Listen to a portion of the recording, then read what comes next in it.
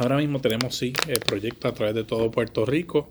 Tenemos más de 600 proyectos activos, cerca de unos 1.100 millones de dólares en proyectos a través de todo Puerto Rico. Obviamente culminamos proyectos, se reduce ese número, pero continuamos subastando activamente a través de todo Puerto Rico proyectos.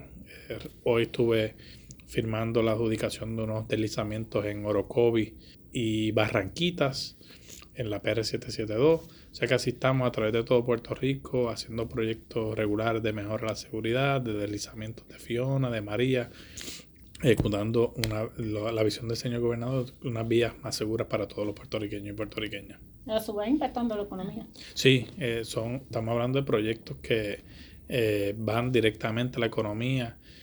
Como tú muy bien mencionas, hemos desembolsado más de 850 millones de dólares.